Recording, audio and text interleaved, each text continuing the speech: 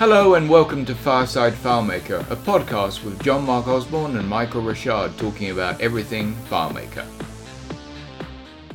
Hello, I'm Michael Richard and welcome to Fireside FileMaker. And my name is John Mark Osborne. We have a very special guest on the show today. His name is Mark LaRochelle. He has decades of experience in the FileMaker market, so he has a great perspective. We want to get his insights into the entire market. We'll start off with a few basic and personal questions to get to know Mark, and then quickly move into the juicy stuff, talking about DevCon, AWS, plugins, Claris Connect, QuickBooks, Cloud 2.0, and whatever else may come up during the conversation. So let's start with the groundwork here. And Mark, tell us what your title and role at Productive Computing is. Hello, and thanks for having me on. I'm Mark LaRochelle, and I'm President and CEO of Productive Computing, Inc. When did you start Productive Computing, Mark? So, Productive Computing started together with my brother in 1996. But prior to that, you could technically say Productive Computing started closer to 1993 when I had my first freelance customer, and I was helping them with their Macintosh computer. And were you working with FileMaker at that time? Yes, my travels with FileMaker actually started in 1991, where I worked full-time at the National Association of Music Merchants in Carlsbad, California. Okay. And really, that's where it all started for me. That's where I got introduced to FileMaker. And the story goes something like this. Having graduated or just about ready to graduate in the music business as a music business degree, there was the necessary ingredient in order to graduate was to perform an internship. And that internship had to be anything in the music business. So it turns out right here in Carlsbad, Southern California, there's a place called the National Association of Music Merchants, and they are a nonprofit organization that represents people who make and sell musical instruments worldwide. So here I am, an opportunity to come to California. So I did. I became an intern there. And literally in that I'd say the first 2 hours of me walking into that place, and I finally sat down, settled in, and they said, well, here's your first project. They handed me FileMaker 2.0 on 2 or 3 floppy disks. And then alongside of that, they handed me a very thick book called Who's Who in the Music Business. And this book was literally a written directory, much like a white pages or yellow pages that you'd see of days old. And they said, this book needs to be recreated, and this is the tool you're going to use to do it. And that's pretty much all they said, and that's pretty much the only direction I got. So I installed the program and began learning literally just on my own. And then eventually I had the layouts and all the things necessary to replicate and reproduce that directory, which I did, and they had professionally printed, and that became the book for all the music leaders in that time frame, which was between 91 and 92, and it was all done in FileMaker. Oh, very interesting. I find it interesting how everybody comes into the FileMaker market not necessarily because they decided they want to do FileMaker. Like you go to get a computer science degree and you go to school and you study computer science to go ahead and program. But when people get into FileMaker, it's like they get introduced to it or forced almost in a way to use it. And it seems like it's a story that's told over and over and over again. I think the discovery of FileMaker is more organic than it is systematic. It usually comes based on a variety of needs, much like you just said, power users, knowledge workers. Those are the people that tend to stumble upon this tool, realize, wow, what a great platform. Wow, it's approachable. I don't need a computer science degree and I can get started right away. And then from there it evolves. So I totally agree with that opinion. Yeah, I know from my experience, I literally fell in love with it the day I picked it up. And I just wanted to play with it and learn it. I was going to say it's a tool that allows for tinkering. And, it's a tool that really is approachable. There's really nothing hard about it on its surface in terms of getting started, digging in and making something happen right away. What people fail to realize is that how deep it can go and how vast it is, especially nowadays. So Yeah, I think you hit on a really good point there, Mark, is that, and I call it fiddling. You call it tinkering, but the thing about it is you can try something and get immediate feedback from FileMaker on whether it works or not. It's an amazing tool. One of the things that John and I have observed in our conversations is that, and one of the earlier podcasts we did was native FileMaker technologies, which I just define as not having to learn another language outside of the FileMaker environment. And it seems that a lot of people who are coming to FileMaker these days are coming from other platforms.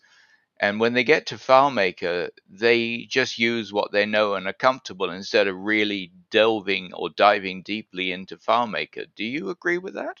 I think everybody who comes to FileMaker, if they've got a formal education in computer science, for example, I've had one of the smartest computer science people that we've ever hired, and there's nothing he couldn't do in the world of computing.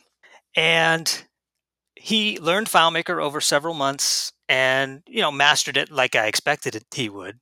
And what was funny to me after kind of analyzing it and asking him, I said, well, I find FileMaker, a lot easier than some of these other languages. And he turned and he paused and he says, in so many words, he says, FileMaker, there's a lot to FileMaker, and it's not as easy as all that. And what I think he meant was it's broad, it's vast, it's deep. There's a lot you can do with it. There's no one way to do something. So I think his perspective was very interesting to me, because I always think of it as something easier than the other languages. But then from the outside in, he looked at it as something really deep and broad and could take a lifetime to master. So Yeah, I think that's very true. Even after 33 years, I'm still learning every single day. There's never a day goes by I don't learn something new, which to me is just amazing. yeah, it is a very unique platform. It certainly is one of a kind and is special in that way. So we're going to move back to the outline. We want these tangents, but we're going to kind of curb you back into what we decided to cover. And one question we forgot to ask was, how many people do you employ at Productive Computing? So right now we employ 17 full-time people, combination of developers, product people, hosting support, things like that.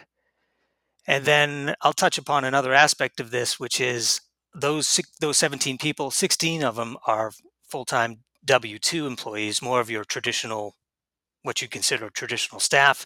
And one of those people, one person is a subcontractor. Now that changes over time. We've had more subs in the past, but generally speaking, we try to keep the ratio to W-2, 90% or more. And you talked a little bit about this, but I wanted to look at how you decide to start a FileMaker business, because you've done a lot of things. And I'm interested in just what kind of moved you at that point to say, hey, I could do this as a business. That's a great question, because it goes along with a little bit of a story, which I think puts a perspective on everything. I started with NAM in 91. I told you that. Well, I was a young guy. I had no family. I was 22 years old, and I had my 8 to 5 job. Well, I'm a guy that likes to keep busy. So I said, what can I do to make some extra money? I said, well, I'm pretty good at the computer thing. Why don't I teach computers at night? And back then, in those days in 93, you would actually go, there were places, strip malls, that would have computer centers. You could buy computers and have computers made for you. Some of those exist today, but along with that came training centers like New Horizons and things like that. So I decided to teach computers at night. Okay, fair enough. And I enjoyed that. Well, one night I had just finished up the class. I had already locked the door. And this little old couple came up and they knocked on the door sort of timidly. And of course, I opened it. I said, how can I help you folks? They said, we just want to learn a little bit more about our computers. We need some help. And I said, well, obviously this class is closed right now, but I can come to your house. So I came to their house. And it turns out that little old couple was actually Patty Page and her husband, Jerry. And Patty Page is the famous singer from the 50s, super famous, had her own TV show, the whole 9 yards, Nodes, Elvis, Bob Hope, and all that. So it turns out I met these famous people and started teaching them computers at the rate of 3 days a week, or nights a week, I should say, plus weekends. And okay, that's all great. But then he had a maple syrup farm in New Hampshire. Jerry owned that, or they did. And then when he found out I was originally from New Hampshire, I became the new prodigal son. And that was it. It was a match made in heaven. He became my mentor. And from that point forward, that really was the beginning of productive computing. It showed me that people are willing to pay for this stuff. It showed me that I can build databases, custom databases to build on businesses, and that I had what it takes to make that demand and all that. So really, that's where it all began, that story. So it all started me getting itchy to do something more than just the 9 to 5. And how long after that did you hire your first developer, or did you have a subcontractor at that time? Well, that is another interesting point because I am more of a solopreneur type. My very nature is solo, and I didn't hire anybody at that point. I worked from 93 to 96, just me, building my own customers, et cetera, et cetera. Well, in 1996, my brother, who has the same degree in music from the same college and was doing the same internship at NAMM, surprisingly, came. And at that point in 96, I left NAMM, and Keith and I started productive computing together officially at that point from a small apartment in Carlsbad. Now, think about this. I started in 93 to 96, so I already had nearly 30, 40 hours of billable a week at that point, even with the full-time job. So I already had my customers, which were Mac-based people and FileMaker-related customers. My brother knows Windows and web. So he came and brought those other skills. But to be honest with you, it was tough at first because I am a guy that likes to sort of control everything and by my nature, and I was really headstrong about being independent. Well, that all came to a head. One day, Keith was frustrated with that notion because he wanted to have a business that truly was a partnership. And he stopped me in the middle of the hallway. This just one night, it kind of blew up. And he sort of grabbed me by both shoulders and he shook me and he says, "We're either doing this together or we're not doing it at all." And that really woke me up. And I realized at that point, I really did want to do it with him. I really do want to have a business that's more than just me. And we joined the books and became official together at that point. But it was another year or two, Michael, to answer your question, before we actually got our first employee. And when that happened, what was the impetus? Was it that you were simply getting too much work in that you couldn't really cope with it and manage it, or what was the turning point for you when you brought your first person in? Well, to be honest with you, the first person ended up being more of a partner type person, which was our longtime friend from New Hampshire, a guy named Rich. And Rich flew out to California and literally became our partner in a sense. So it was the three of us that partnered with productive computing. Now, this is 1998. At this point, I'd bought my first house, and the three of us were working out of the house. Keith was living with me. Rich had his own place, and the three of us would work there. But within 6 months or so, Rich said, "You know what? Owning a business is not for me. I just don't have the stomach for it. I've got to go back to full-time work." Because Rich was a tried and true traditional programmer who had learned FileMaker and thought it would be cool to have, hey, let's join with our buddies from back home and build something. But it just didn't work out for him. So he left. But at that point, we realized, oh, we can work with someone other than just Mark and Keith. We can bring on an employee. And from that point, that's what we did. And it turns out that our very next employee after that was truly an employee, and it was our cousin Dan, who had IT experience, Mac experience, and learned FileMaker as well. So the beginning days was very much like old Holmes Day. We were doing friends, we were doing cousins, and nothing was really official. We were still working out of the house. But that didn't last too long. Before you know it, we got our first office space and were able to hire additional employees. And to answer your question, why, what brought that about?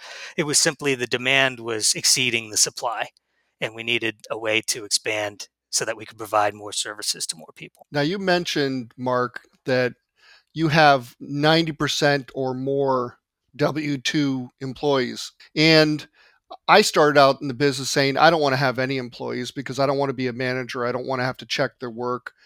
I just want to do I decided to be a single person right from the beginning. And I think it's also an important decision there's a lot of FileMaker developers out there with almost all contractors. And I wanted to get your viewpoint on contractors, the good and the bad and the ugly. If you give us some insight into your feelings on working with contractors versus employees. Sure, I could easily give you the perspective on that. So there's good and bad, of course, with everything, and contractors versus non-contractors is also falls into that realm. So let's talk about contractors first. So let's talk about the advantages and then the disadvantages. The advantages are you've got someone who generally has pretty good experience because as a contractor, they're exposed to multiple customers. That's different than hiring someone who was an internal developer for a company. When you hire an independent contractor who's worked for multiple customers, they've seen more, they know how to integrate more things, they're generally more well-rounded, they already know how to talk to customers, which is important when they're representing you and your company. You want them to be able to talk to customers. It's flexible. Sometimes they work after hours, which helps. If you're doing a migration, it's nice to be able to hire somebody and have them do that after hours. They generally can scale up and scale down with your demands. Hey, we've got a big project. I need you 30 hours this week, or, I've got nothing for the next 3 weeks. And generally, you can have a relationship and maintain a relationship like that with that person without any hard feelings about being obligated to X amount of hours per week. So those are some of the advantages. I'm sure there's a few I'm missing, but I'll tell you about some of the disadvantages now. So the disadvantage is number one, in the state of California, subcontractors in general are, and more now than ever, generally frowned upon by the state agencies. They just want to find a way to get payroll taxes, and the best way to do that is to put people on a W-2. So the rules are ever more strict and more enforced than ever before. So it's becoming really tough to have any kind of subcontract relationship with a FileMaker developer because some of those rules mandate that if the person is doing that as their primary work and they're working primarily for you, then that's not considered a subcontractor in the eyes of the law here in California. So the disadvantage is it's hard to really make someone a contractor and have it legal. The second disadvantage is there's no intrinsic loyalty built in. With a W-2, they know they're working for you. Generally, they have benefits through you. There's a lot of dedication and loyalty there. With a subcontractor, they're free to choose who to work with and when. So that always gives them a leg up if you're in a negotiation type situation. They have other customers and they can choose their priorities and their schedule. So in that sense, you can't really rely on them as much. However, with that said, we've had a great many subcontractor relationships. In fact, some of the greatest ones started where those people were W-2 in-house, became subcontractors, and it's like nothing ever changed. It's just that they have now more flexible schedules.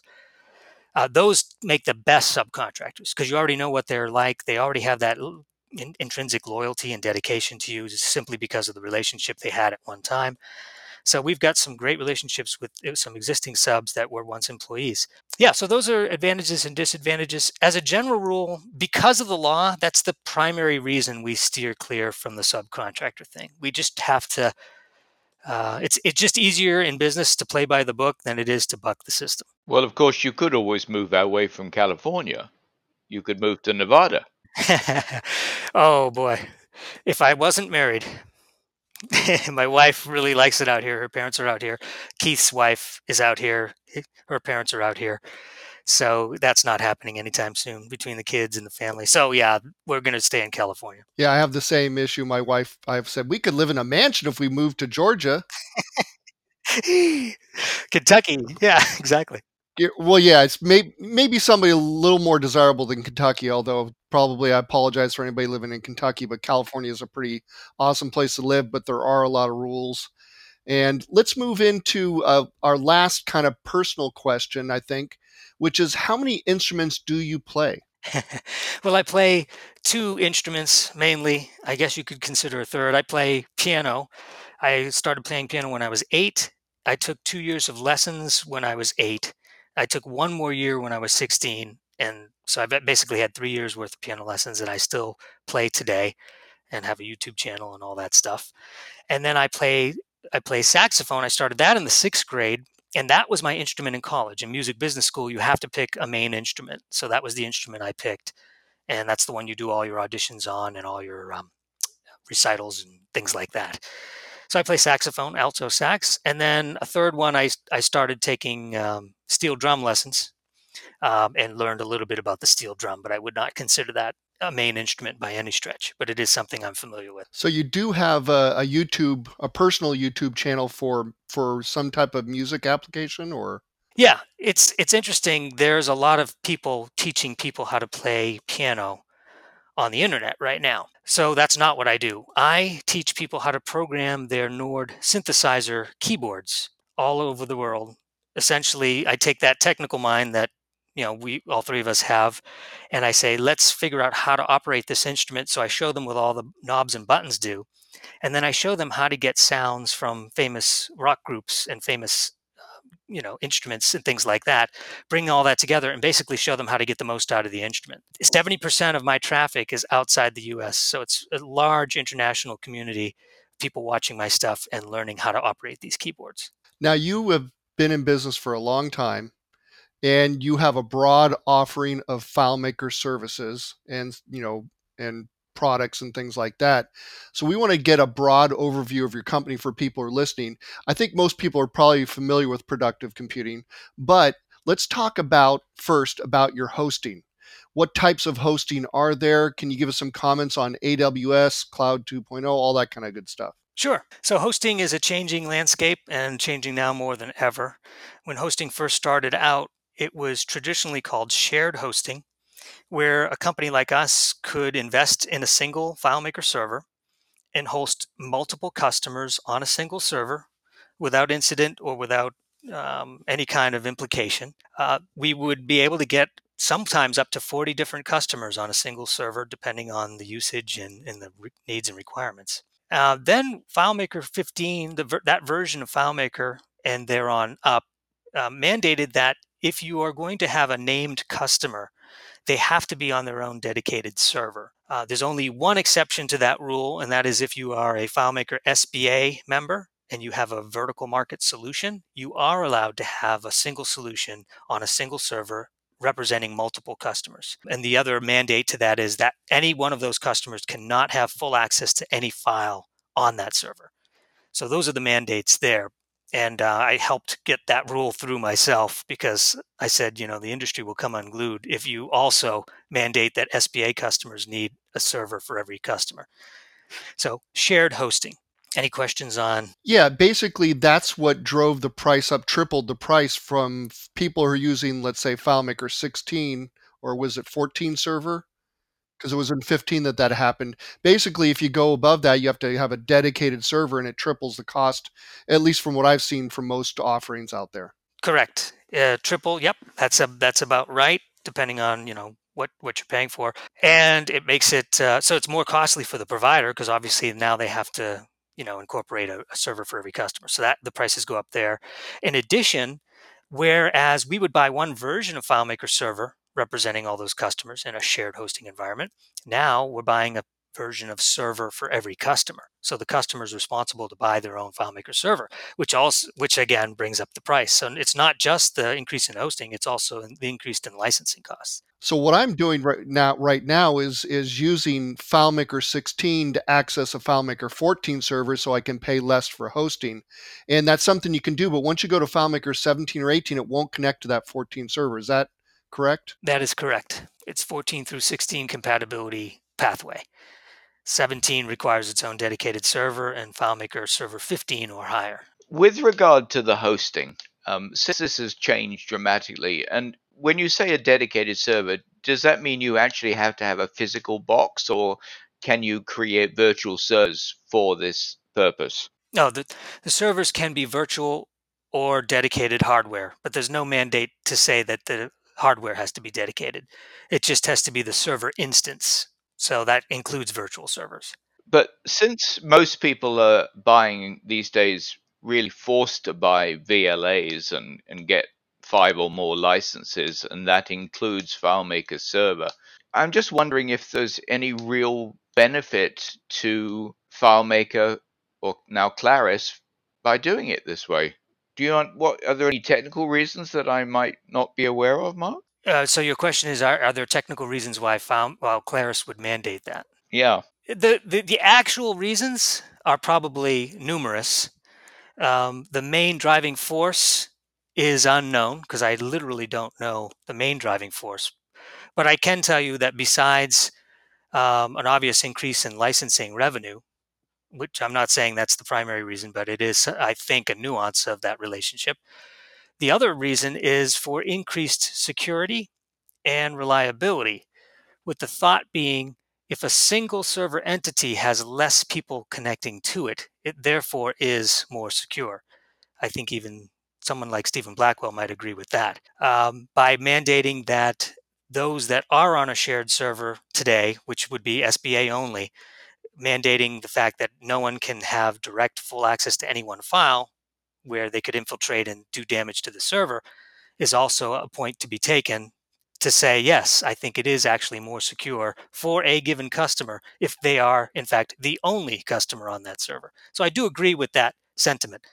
Whether that was the primary driving force or not, I don't know if we'll ever find that out. Well, I think here's my perspective on it. I think that when FileMaker Server was first created, and FileMaker was first created, it was never envisioned to be what it was on the cloud with multiple people. It was meant to be one copy of server per person, and it was really built into it. And the way that things that changed as far as putting your server up in the cloud, it kind of changed everything. And FileMaker had to catch up on their licensing, and so I don't think they really changed anything per se, because that's the way it was always intended to be, is to be one copy of FileMaker Server per company. They just kind of had to change the rules because the rules changed on them, the environment changed on them. Yeah, I think that's true to a large extent, John. I totally think that that's true. I think there's another nuance, though. The purchase in a shared server environment, the person purchasing server is the hosting company. So the customers are the customers of the hosting company. So in a sense, one could argue that it is a single server for a single company or customer. But I do agree that when FileMaker Server was first created, it wasn't even thought of. Hosting wasn't thought of, number one. And number two, it wasn't thought of that there'd be multiple businesses or organizations operating off a single server. I don't think that was vision, so I agree with that. So let's talk about, there are basically right now two types of hosting, and I believe a third one coming out. There's the traditional hosting, where you buy your own hardware and you buy your own software. And then you have hosting in the cloud with AWS. And then this new hosting coming out that they've set up a roadmap about. There's not a lot of firm details about it, but we've got a pretty good idea what's going on. And if you could tell us, what you think about these different ways of hosting, and, just your perspective on it. I'd be interested, since you know so much about hosting. Sure. So there's actually 5 different ways to host a FileMaker database, if I can quickly categorize them. There's the on-premise server. That's more of the traditional, one company, one server, they host it on site. We call that on-premise. And there's advantages to that because the data is secure. Everything is 100% behind the organization. And the only reason I'm talking about it here is because as I talk about Cloud 2.0, you'll quickly gain an appreciation for why someone would still want an on-premise server in this day and age. And a lot of that comes to Active Directory integration, which is really hard to do once you get a server out in the cloud. Not impossible. People have done it, and it's something that can be done, but it's not something that, generally speaking, the hosting companies offer today, because it requires a direct connection to the on-premise directory of the organization and the FileMaker server, which is on the cloud. So without getting too complicated, we have the on-premise server, which we all know is traditional. Then we have the shared hosting model, which is still going strong today. Less and less people are signing up for shared hosting because people can't buy FileMaker 16 anymore. You only really can buy FileMaker 18. So if you have 18, you got to go with a dedicated server. Which brings us to hosting in a traditional sense. That's where a company like us would provide a server dedicated, put FileMaker Server 18 on there. That's traditional hosting. And then you get 2 more flavors offered by Claris themselves directly.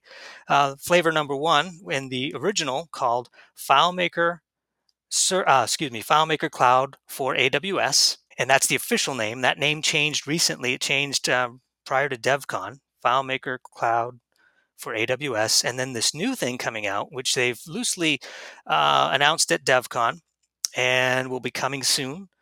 It's called, well, I call it FileMaker Cloud 2.0, but I believe it may just be called FileMaker Cloud. I'll have to clarify that. I'm not sure exactly what the official name is going to be. So those are the different flavors. We've already talked about shared. We talked a little bit about on-premise. Let's talk a moment about the FileMaker hosting by companies like us, traditional hosting. What that allows us to do is we can take either a virtual server or a dedicated hardware server, put it in the cloud, which essentially means put it in a data center. That's really all it means. A company like us would maintain it, manage it, update it for OS, update the FileMaker server version when the new versions come out, possibly even maintain the files for a given customer, check on the script schedules, have a complete and total VIP package for someone who doesn't really want to manage servers. They just want to build databases or manage data. And we use for that, right now we're using AWS in its traditional mechanism, and we're using FileMaker Server for Windows. And that's running on Windows Server 2016. So essentially that's the model there. The FileMaker Cloud model is completely different in that it still runs on AWS, but it doesn't run on Windows, it runs on Linux. And that mechanism is sort of locked behind closed doors. It's completely proprietary to FileMaker. You can't really manage an operating system when you purchase FileMaker Cloud. There's nothing to manage. It's just you start it up on a server. You don't actually you're not using any kind of GUI tools to do that. It's all click buttons within your setup of AWS. When you purchase it through the AWS marketplace, you'll say buy FileMaker Cloud, X amount of users, click, click, click, and then it'll establish an account. It'll give you a link to connect to. You'll have full admin console like you would in any other server, but everything that runs it is behind closed doors. The distinction and some of the distinctions between FileMaker Cloud for AWS in this new version is that FileMaker Cloud for AWS requires you, the customer, to have an existing AWS account. And just by me saying that, you've lost a good many people who are not interested or even wanting to cross that path. That's where it becomes difficult or laborious because having an AWS account requires some intrinsic responsibility. Now you have an account to manage, you've got to manage your bill, you've got to look at things, you've got to make sure things are on or off at a certain situation. For instance, if you do a FileMaker Cloud AWS trial, and you start that trial up and you exceed the trial date, you're going to be charged full pricing, which is, by the way, 99 cents an hour. Now, if you add that up over the number of average hours in a month, which is 730, that's going to cost more money than you probably anticipated. So again, all that responsibility falls on the customer right now. And I think it's a good first step, but one of the inherent problems with that scenario is that it really does put still too much responsibility on the customer. It almost makes them a hosting company, almost. To that level of knowledge that you need to really know what you're doing and kind of get it all set up and running. Oh yeah, compared to clicking a button, and saying, here's my server, it's a lot more than clicking a button. Now, granted, I might be painting a picture. It really depends. I mean, the savvier the person is, if they're an IT person with AWS experience, it won't seem difficult at all. It'll seem like another day in the life. But to a knowledge worker who's never really set up server, let alone AWS, it seems like a lot of work / complicated / wow, this is not even fun. This is IT. This is not FileMaker. This is, real IT responsibility. It's complicated, basically, is what you're saying. Yeah. Yeah. And you're not a dumb guy.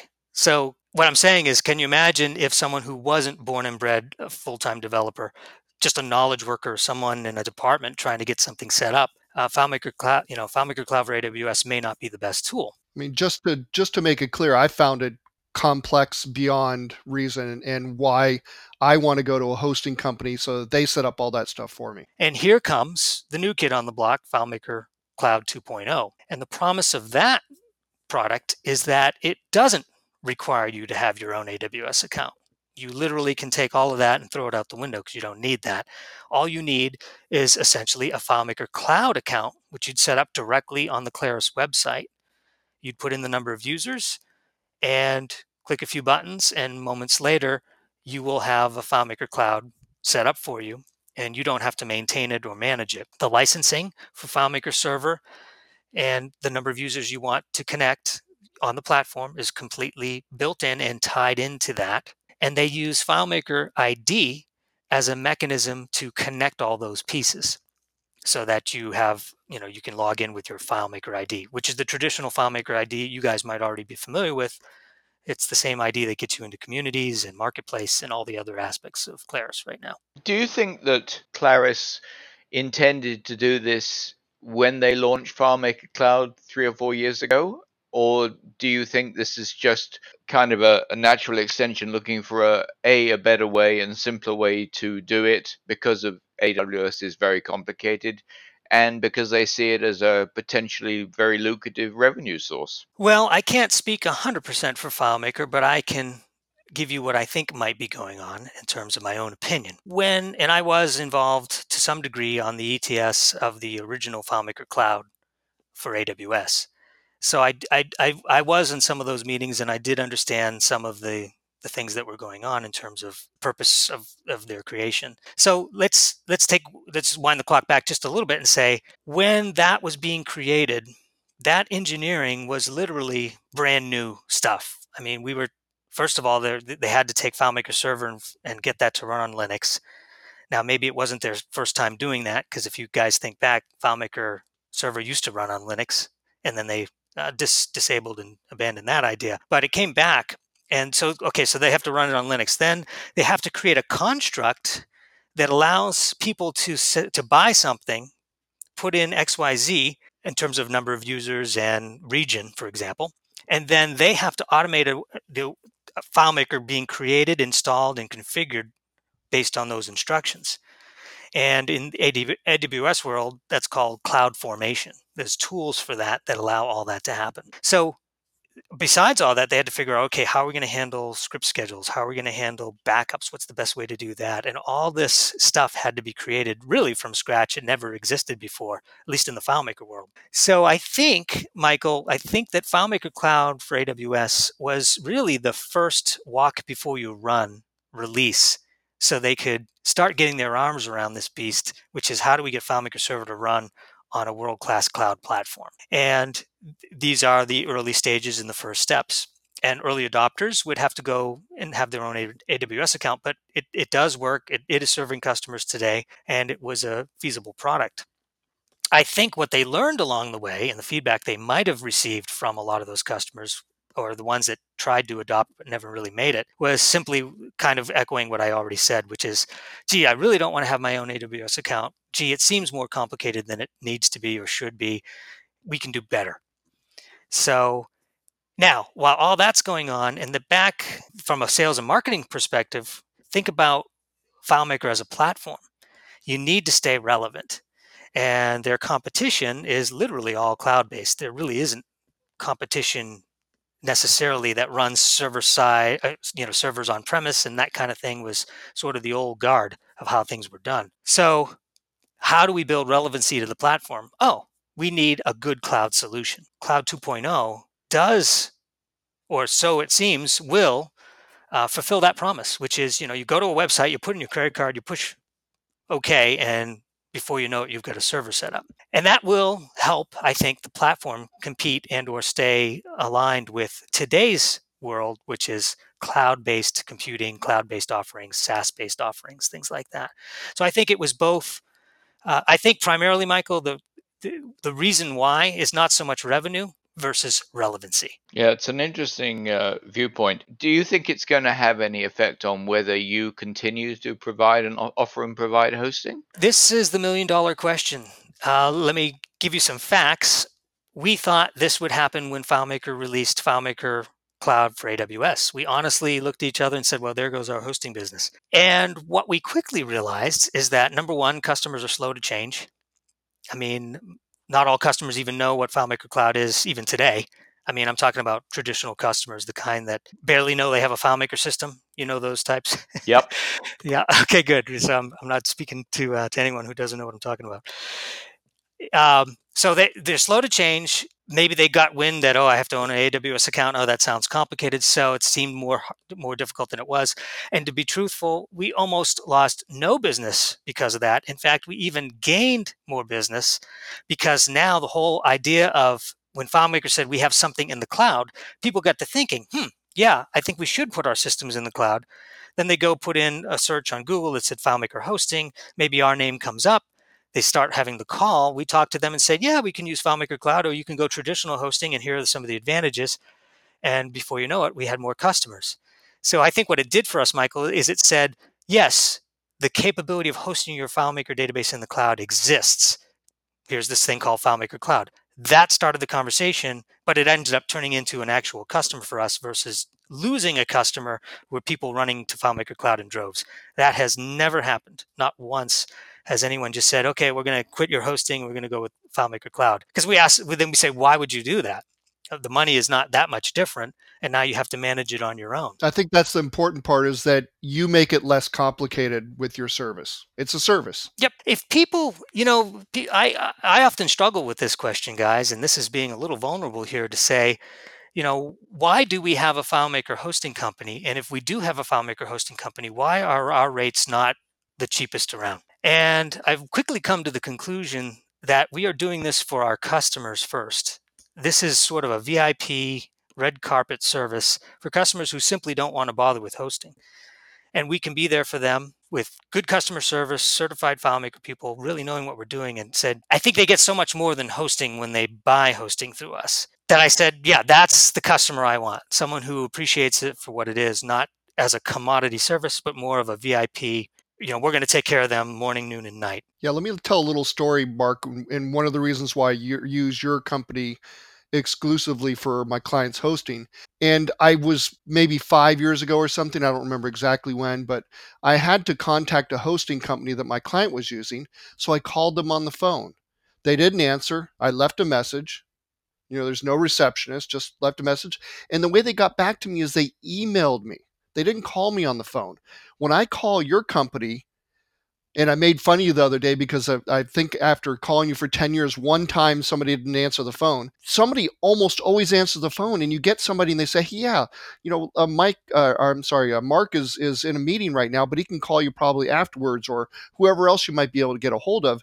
And that's the kind of service you're offering, not having to call up Amazon and talk to some technical guy and you do all the work for them. It's a great service, and I'd rather pay a little bit more for that, because then I don't have to worry about that. I want to do my job and not have to worry about all this hosting mumbo jumbo. Well, thanks for that. And I totally agree with what you're saying there in terms of what we're passionate about. And answering the phone is one of those things for sure. And in addition, like for instance, some customers have server-side scripts running, and we get notifications of those. And sometimes those scripts will either be a runaway script or something is throwing a major error. We'll immediately email the developer and say, hey, did you know your script, blah, blah, blah. We're not making any money doing that. It's their work. They're getting, they get to charge their customer to do the work. But we're sort of like keeping a watchful eye on the system, and we'll alert the developer when anything goes wrong. Taking a step further, we've had a few customers call us as the hosting company and say, I'm not happy with my developer right now because they're not being responsive. Is there anything you guys can do? And we say, well, who's your developer? And then they say who the developer is, and we say, okay, well, we'll get back to you. And what we do in every case is we reach out to the developer and we say, your customer is not exactly happy with your response right now. They're kind of fishing around. Get on top of this so that, and the developers love us for that, because they know we're not going to poach their customers. They know that we're looking out for them, number one. So that's the kind of way we run the hosting business. And I think, John, that kind of echoes what you're saying there. I agree. You're one of the most honest guys in the business. I'm glad to call you my friend, and glad to see you in this interview, giving you this really great perspective of the FileMaker market. And we've talked a lot about hosting, which is great stuff. I've learned some stuff today myself. But let's move on to another subject, another aspect of your company, which is plugins, which I've used quite a few of them over the years. And I'm just curious, let's start talking about plugins. Tell me what you think is important to know about them, or what's coming up, and whatever is on your mind. Sure. Well, I'm happy to say that plugins continue to be supported by FileMaker or Claris. It's something that they've had for a long, long time. And it's something they plan to keep in the future in terms of being able to support plugins and having a plugin API for people like us to be able to build that. So I'm happy to say they haven't in any way deprecated that technology. which is good because there's a lot of plugins out there. And we're talking thousands and thousands of users of plugins worldwide when you consider all the companies that make them and all the things they do. And plugins provide a key ingredient on many of these solutions that couldn't otherwise be done with FileMaker alone. So we have several plugins. Our first plugin was in 1998. It was called Change Printer. And yeah, exactly. And you know what? It was one of the most popular plugins when we released it because FileMaker didn't have the ability to sort of memorize which printer to print to by itself. You needed a plugin in order to say, okay, print to this laser printer and then go print to this envelope. And that couldn't be done without a plugin. And so we created it for a customer. It was actually the Del Mar racetrack here in Del Mar. And they are printing tickets, and they still use this plugin and our services to this day. This was back in 1998. And what they needed to do is they needed to print to these high-speed thermal ticket printers because they had thousands of people coming to the races every day, and they needed a way to print to that. And FileMaker didn't have the ability to print to a thermal printer. It requires XYZ coordinates through the printer port or through one of the other ports. So we needed a plugin to do that. That's what got us into the plugin business. It had nothing to do with us saying, "Hey, we want to build plugins." No, it all had to do with a customer. So that's where it all began. And then from there, we said, "Geez, there's something to this. We're really helping people solve some problems they couldn't otherwise solve." And we built more and more plugins, and now we have something like 13 or so plugins that do everything from talk to QuickBooks to Exchange to Outlook, biometric devices, PDFs, files, address book, iCal, all kinds of things. So the distinct advantage of a plugin and why you would ever need one is it takes the work and toil and connectivity hassle out of the equation for the traditional FileMaker developer. Something as what seemingly seems easy, how do I get FileMaker to talk to iCal, for example? Well, you really only have a couple of choices. You can build a plugin and go about it that way, purchase something from us for, let's say, a yearly fee of XYZ, and then you get all this functionality built in, a complete library of tools that allow you to do that. Or you can build your own AppleScript. AppleScript will do it too, but you got to know AppleScript. So how long is that going to take? And it's not cross-platform or anything like that. So, but iCal never was cross-platform on the Mac. True. But I mean, when you're talking about like general connectivity, like things that are cross-platform, like file plugins and things like that, and it's so funny because so many of the plugins we've created over the years have been built into FileMaker over the years. So when Michael had mentioned, how do I feel about FileMaker hosting and how our business could be damaged by what FileMaker releases. This has been going on for years, guys. And I'm sure it's nothing personal, but let me give you an example. We had a plugin called Calendar Pop-Up, which you clicked a button and it provided a month view and a year view and a 3-month view so that you could pick a calendar date. Well, sure enough, FileMaker came up with its own calendar pop-up. And of course, sales almost overnight went into the toilet. I mean, it was literally, and I have to give credit to FileMaker. They did give us a few months notice on that to say, hey, I think we're going to be building something that's going to potentially harm you guys. So at least they gave us a heads up. So we kind of knew it was coming. But that was a prime example of where something was created that hurt our business. But the way we look at it is so many people who would never use a plugin because they just don't believe in them. 2, never even knew our plugin existed. Now the whole platform and everyone using it gets the advantage of that calendar pop-up that FileMaker built. So that helps the platform. And ultimately, the platform helps us as a business and a community.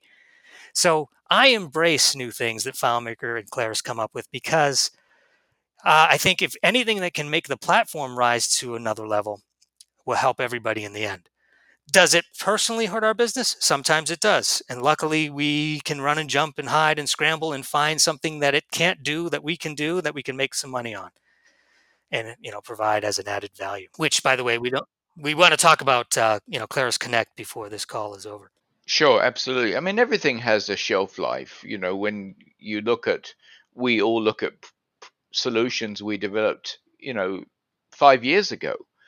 There's so much that we wouldn't do the same way now because the technology and the methodologies have changed completely. And we've also grown and got better as we develop. So everything has a shelf life, including us. So true. There was a time where we, in order to create a value list, we had to introduce a new FileMaker file because a single file couldn't hold multiple tables.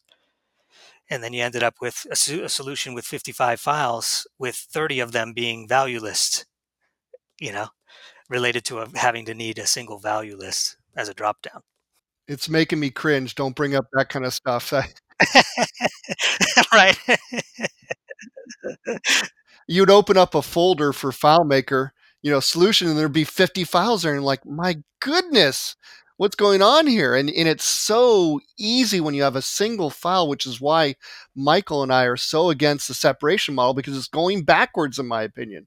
Having a single file makes development in most situations easier, and we love it. We want to move on to the other areas. They're not as, I want to talk about them a little bit. I think the other areas of your company that you have perspective on would be vertical market solutions. And I want to find out, for anybody out there trying to create their own vertical market solution, where are some of the pitfalls? What are some of the things they should watch out for? The number one thing to watch out for in a vertical market solution is to underestimate the development time and support required and the marketing labor that's also required. So in order to have a successful vertical market, you need a killer product and you need to have killer marketing and besides all that, there has to be some need in the industry for it. And then probably the biggest piece is the industry expertise. So that is a lethal concoction of very difficult things to get in a single bowl, if you know what I mean.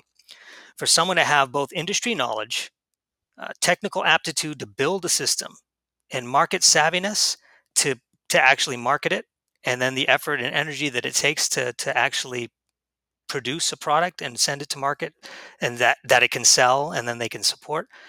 It's really, really tough for one person to do that. Really, really tough. I'm not saying it's impossible. Some have done it, but I've met very few people that can do it alone. Very few, if any.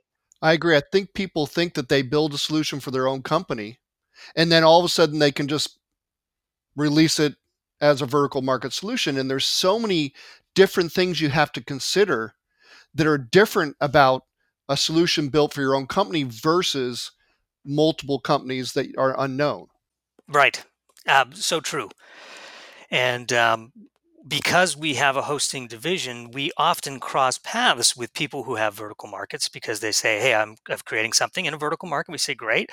I need someone to host that. We say, great. We help them through that. So we get to see really a day in the life on a lot of these verticals, what they go through and what some of the trials and tribulations are.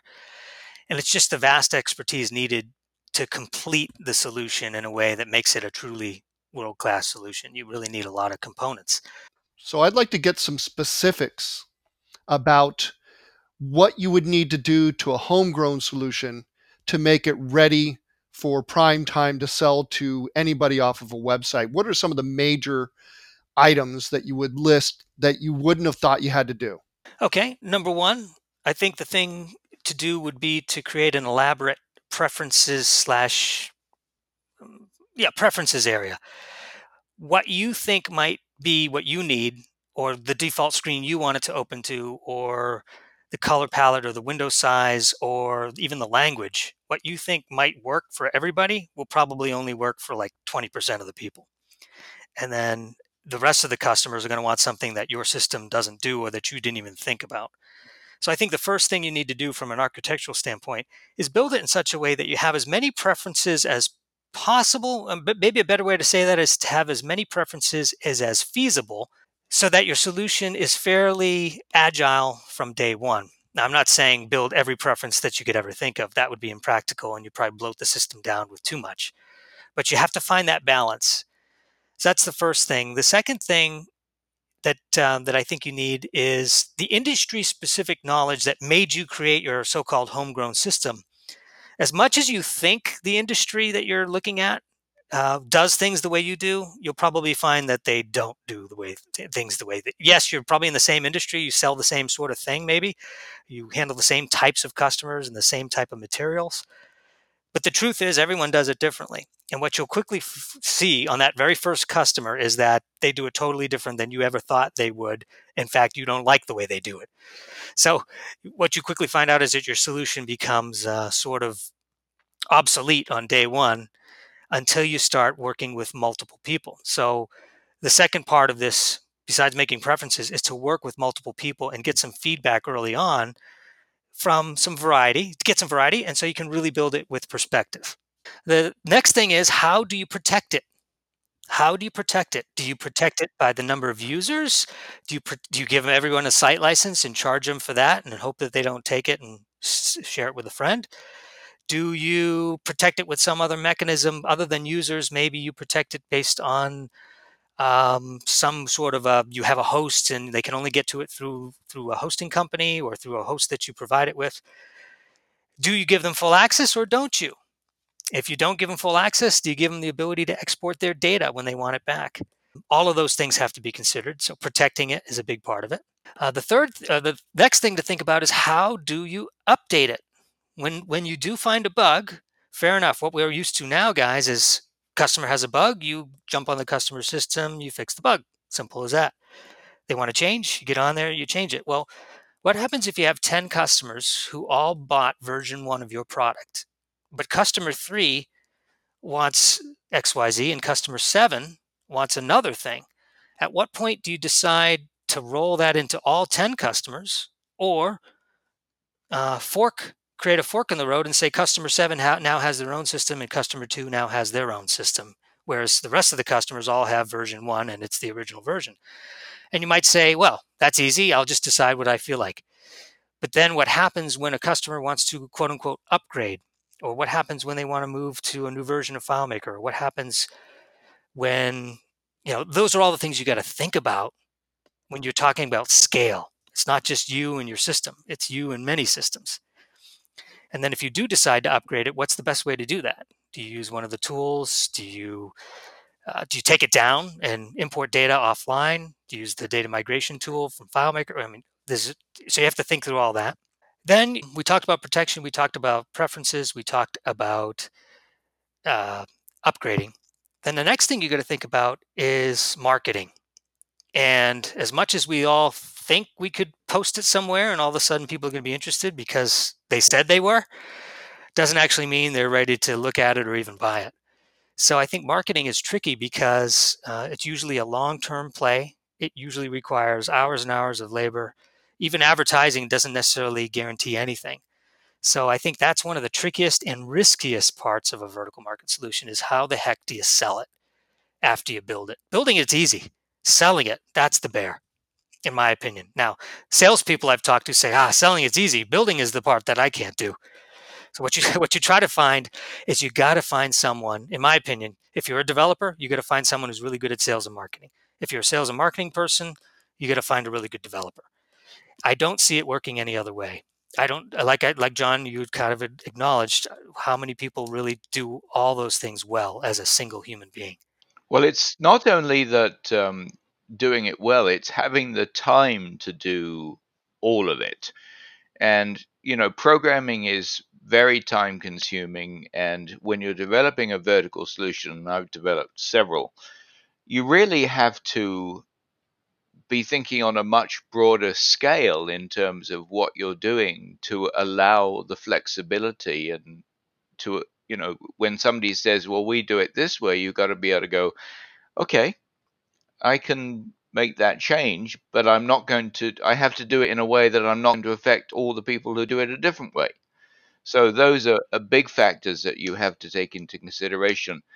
Now, the one thing that I've always said is, I always develop one solution and I keep working on that one solution. That's the master file, and I put all the new functions and features into that master file, but I allow the users to turn those on or off depending on whether they want to use them, because otherwise I don't think you can keep control of the process. I like that deployment scheme. And so I think one thing that you may have forgotten is, you have to provide support, technical support, customer support. People don't think about that. Oh, yeah. Yeah, no, I hadn't even mentioned support or some of the other things that are involved, but support is big. And customers will call you. Customers will call you just to have. Customers will call you just because their iPad isn't working, and somehow they've figured out that that's related to the system that you put on there. Something as simple as downloading FileMaker Go, it could be a support call. Or my internet is down, my internet's slow, can you guys help me out? Well, not really, but I can help you test it a little bit and see if that's the case. So you're absolutely right. Support is huge and very costly when you think about it, because you got to train a human being your system. You got to make sure they're friendly to the customer, that they're providing great support. And quite frankly, customers expect that for free. So it really comes out of your pocket 100%. So I think that anybody who's out there who wants to build their own solution and sell it, we're not telling you not to do it. Just make sure you know what things you have to do. And we probably have hit maybe some of the big ones, but not some of the other ones. When you have to put an online help in it, probably, so they can click a button and help information comes up. You have to write a manual usually. All these things, the list keeps going on and on. So it's not a simple process. And I know you guys at Productive don't go into it lightly, producing a solution that you're going to sell from your website. No, absolutely not, especially when it has a university course tied to it for full-blown training. And those are costly to create, and they're great, but they're expensive to create, and takes time. So yeah, we don't go into it lightly at all. In fact, if I could share a quick story about how our vertical came to be, we were building, much like you said, a homegrown system for a single boat captain here in San Diego. He liked what we did so much. He says, I've got to take this to the rest of the fleet. I got to have all my people see this. And his enthusiasm translated into, it got me enthusiastic about it. So I said, okay, let's make this a thing. And he said, guys, I don't want to own it. I just want to help build it so that we can bring this to the industry. So that's what we did. If it wasn't for this guy in San Diego, this boat captain, his name is Rob. If it wasn't for him, we wouldn't have a vertical market in that, because he literally was the Pied Piper. Once we built that thing, we did have a booth, but we didn't do any selling in that booth. It was basically Rob bringing every one of his friends over and say, you got to check this out. Check out this demo. These are my guys in San Diego. Da, da, da, da. And before you know it, we were selling this thing left and right, but we didn't actually do any of the selling. Rob did all the selling for us because he was the industry insider. He was the leader of his industry, and he essentially led the industry to our product. So that was exciting to see that happen. But we wouldn't have been able to do it without him, and we wouldn't have even started it without him. So that's the key of having that industry expertise and or salesperson at the ready to pull these things off. So that's how we did our vertical. Now we've talked, Michael and I have talked a lot about the development process during other podcasts, one specifically about it, but then comes up a lot. And we are both very different the way we approach it. And although I've been considering some of his ideas on it and changed the way I basically do things, and I've changed the way I've done business all the way throughout my career, how I decide to develop a solution for a client who calls me up or however I get a hold of them. And I'm interested, without leading you into it, what your process is when somebody says, I want a solution. How do you start? Can you give us like the 7 things or whatever they are that you guys do, and maybe a brief description of each one, so some people can get an idea out there how somebody with several decades worth of experience views how to produce a solution, so that they can learn from you. That's really what people listen to this podcast for. They want people with experience to say, hey, this is how I do things.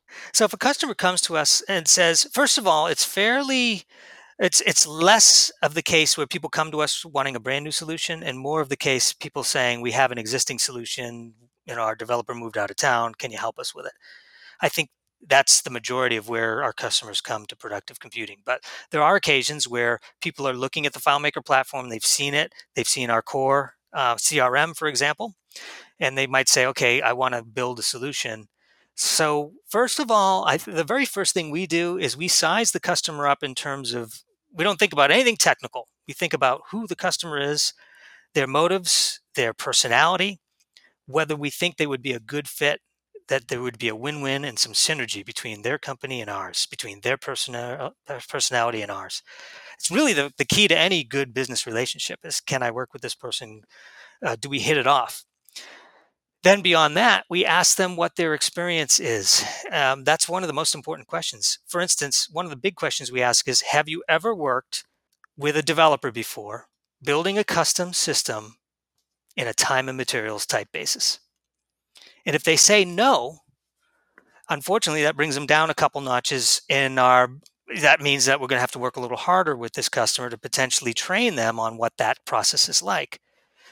Another question we'll ask is, how many hours a week do you have to dedicate to this project, either in the form of meetings, strategic planning, or testing? If they say a half hour, that's also not a good answer because they don't realize what it takes on their end to be a partnership with building a solution. Then we'll ask them things like, "Oh, how familiar are you with FileMaker? What do you know so far? Do you need more knowledge on the platform?" And then we know where to begin asking those questions. And as that story unfolds, and as you start sizing up this opportunity, all of a sudden you really gain perspective on it. And as that's happening, obviously there comes a point where they say what they want, and usually that's what they want to begin with. They say, "Hello, my name is such and such, and I want to build a system that does this, this, and this." And we kind of have to say, "Okay, well, wait, let's take a step back and ask some other questions." So once they start going down the technical path, we try to do all of those on recorded meetings so that we can capture it in case we miss a detail. And in case they miss a detail, because quite often they'll think they said something that they didn't necessarily say. So we record everything when it comes to the details like that. And we put it all together, and then we start giving some knee-jerk reactions, either not so much price, but more like number of hours. And even that's tough. We kind of put some things together to guide them from a consultant standpoint of what would be our approach into creating the solution. What would be our approach? Would we start with this module and then go to this, or maybe you'd be smarter to do this? What we try to do is take those years of experience and know-how and put it in such a way that we think would, if we were in their shoes, what would we do if we were them? And whenever you put yourself in the customer's shoes, I think it always goes better that way. So those are some of our tips and secrets, if you will, on how we start thinking about a custom solution when a customer comes across our plate. I think the most important thing, and John and I have talked about this at some length, is the necessity for the customer to understand that this is a highly collaborative and iterative process. We can't do, as our developers, we can't do our job without a tremendous amount of reaction and action from the customer. They've got to be part of that process, because otherwise we're just shooting in the dark. Yep, correct. On those rare occasions, a customer might have a loose specification, which helps, but I don't think there's anything that can substitute collaboration in the way that you described it. No, it's absolutely essential. And it's also very necessary to be agile and, not go too far down a path without making sure that you're on the right track. Correct. And, the customer's perception, you don't really know what it is, and they don't even know what to think or what questions to ask. So a lot of times we're training them in a sense, or guiding and leading them to have a successful project. I use an analogy. I say you go to the doctor and you say, and you sometimes you self-diagnose, you say, "My leg hurts and I need surgery." You go in with those preconceived notions of, what you want and the cure. I need surgery, my leg hurts. But before the doctor does any of that, they typically say, "Well, let's ask about your diet, let's do the vitals, and let's take some x-rays." And I think those things are the things we need to think about as FileMaker developers. Okay, and that's again the personality test, asking what their background is, what their current experience is. Do they have time to dedicate in their day for all that? And those are what I call the x-rays and the vitals and the preliminary interview questions. I can't emphasize the last thing that you said more. I really can't put it into words. And I'm going to give an analogy here. The same kind of thing happens with clients, or they're kind of clients when you're on the forums. And people will say, "I want XYZ." And a couple people with less experience will come on and say, "Hey, you could do this, or you could do this, or you can do this." And then I'll come on, or somebody else who has more experience will say, "Well, why do you want to do that? Yep. What's the reasoning for that?" And that's kind of the same idea. You have to be a person who asks questions to your client, because if you don't, you're just going to give them what they want, but what they want is not really what they want. Because they don't know what they want. And that's one of the the biggest difficulties is most clients, and I think I can safely say most clients, don't know what they really want because they don't know what's possible. And the three of us and other professional developers, we pretty much know what's possible, what can be done, and therefore we come at it from a much broader viewpoint than they will ever do. And the way that comes up is, oh my God, I didn't realize we could do that. Well, if you could do that, why can't we do this?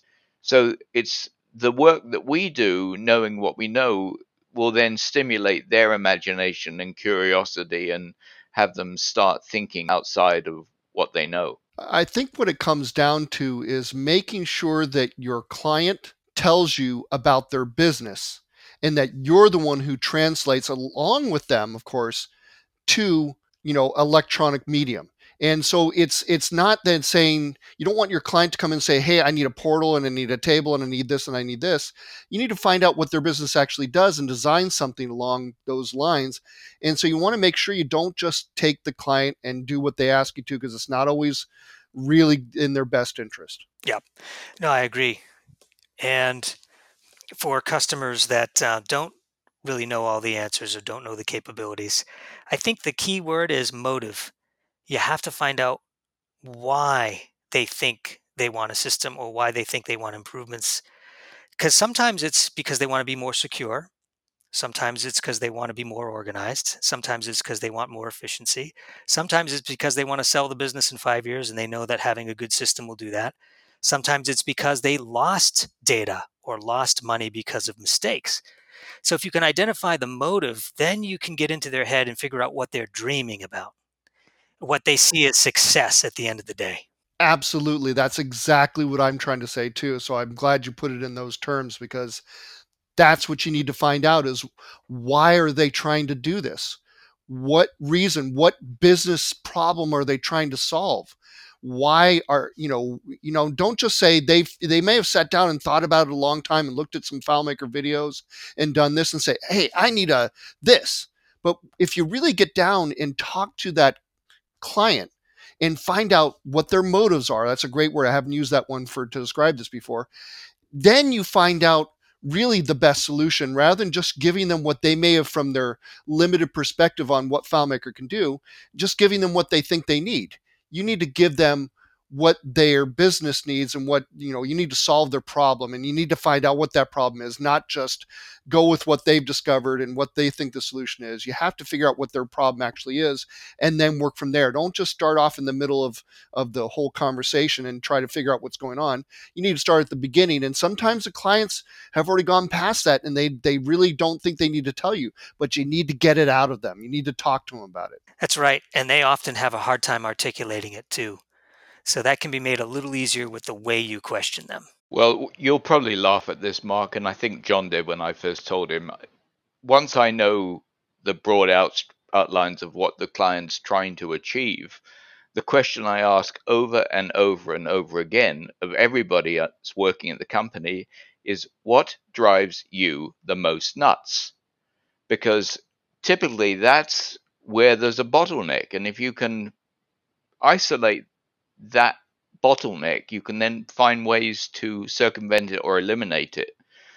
And so it's a really important question to ask, and it elicits amazing information. So let's talk about the stages. Once you, Mark, have decided, yes, we like this person, we like this project, we feel like we're going to have good synergy, what are the stages of your development? What do you start with and where do you go through with that, if you don't mind revealing that? Sure. Well, I think this is one of the most difficult questions that you've asked so far, because it's one of the most difficult things to really say it's black and white, because it isn't.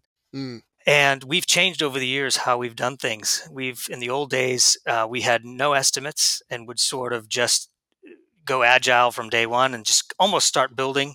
Kind of that lack of experience that, okay, you said you want one of these and two of those, I'll give you one of these and two of those, and just sort of do it that way. Then as we grew and our customers got bigger, they wanted more formal estimates. So then we would take the time and make a formal estimate, 2 or 3 pages of details and things like that. and come up with our best price that we could possibly, estimate. And it was often wrong.